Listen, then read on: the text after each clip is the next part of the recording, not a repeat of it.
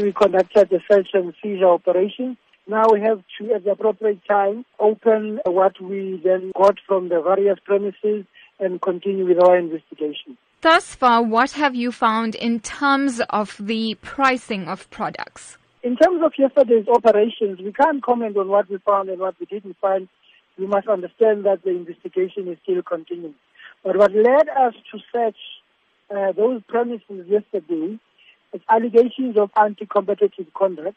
Some agents are suspected to be squeezing out small emerging farmers, particularly blacks, where then they drop their prices significantly in the morning so that they can deplete and squeeze their margins, and then dramatically raise the same prices again in the late morning so that their own margins can be much higher and sell at higher prices to the bigger retailers and buyers.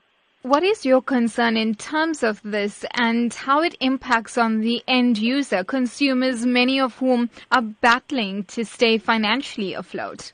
Our biggest concern, first of all, is that competitors should not be discussing or sharing sensitive information. Here you have competitors who are likely to be sharing sensitive information and where they are fixing prices. This has got devastating effects on the buyers because the prices go up. The battling consumer bears the brunt of the fixing. If there are people who may have further information, are they able to contact you as this investigation proceeds?